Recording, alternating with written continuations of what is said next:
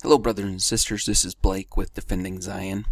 I wanted to put out just a very short video to clarify something that I discussed and talked about in one of my previous presentations, and that is on the mirroring principle and the seventh seal video.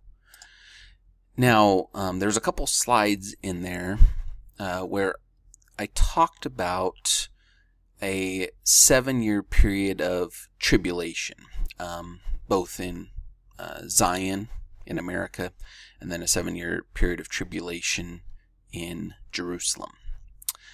And as I've studied about it and I've pondered on it more, I can see that in Zion, at least in America, that 7 years, which I'm using the example of the story of Joseph in Egypt as a type, that really it's a 7-year famine instead of just a 7-year period of tribulation.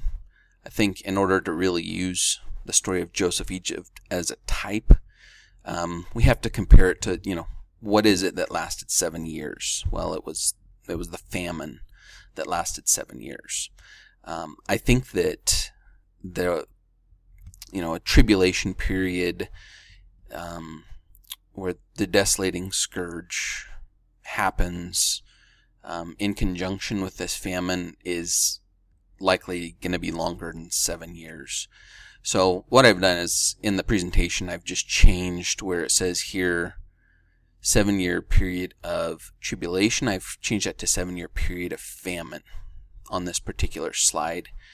And then on the illustration, I did the same thing. So 7-year period of famine instead of a tribulation there.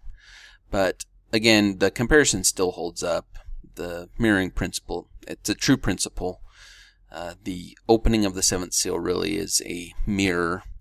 And on both sides we have events that are similar that occur in two separate areas.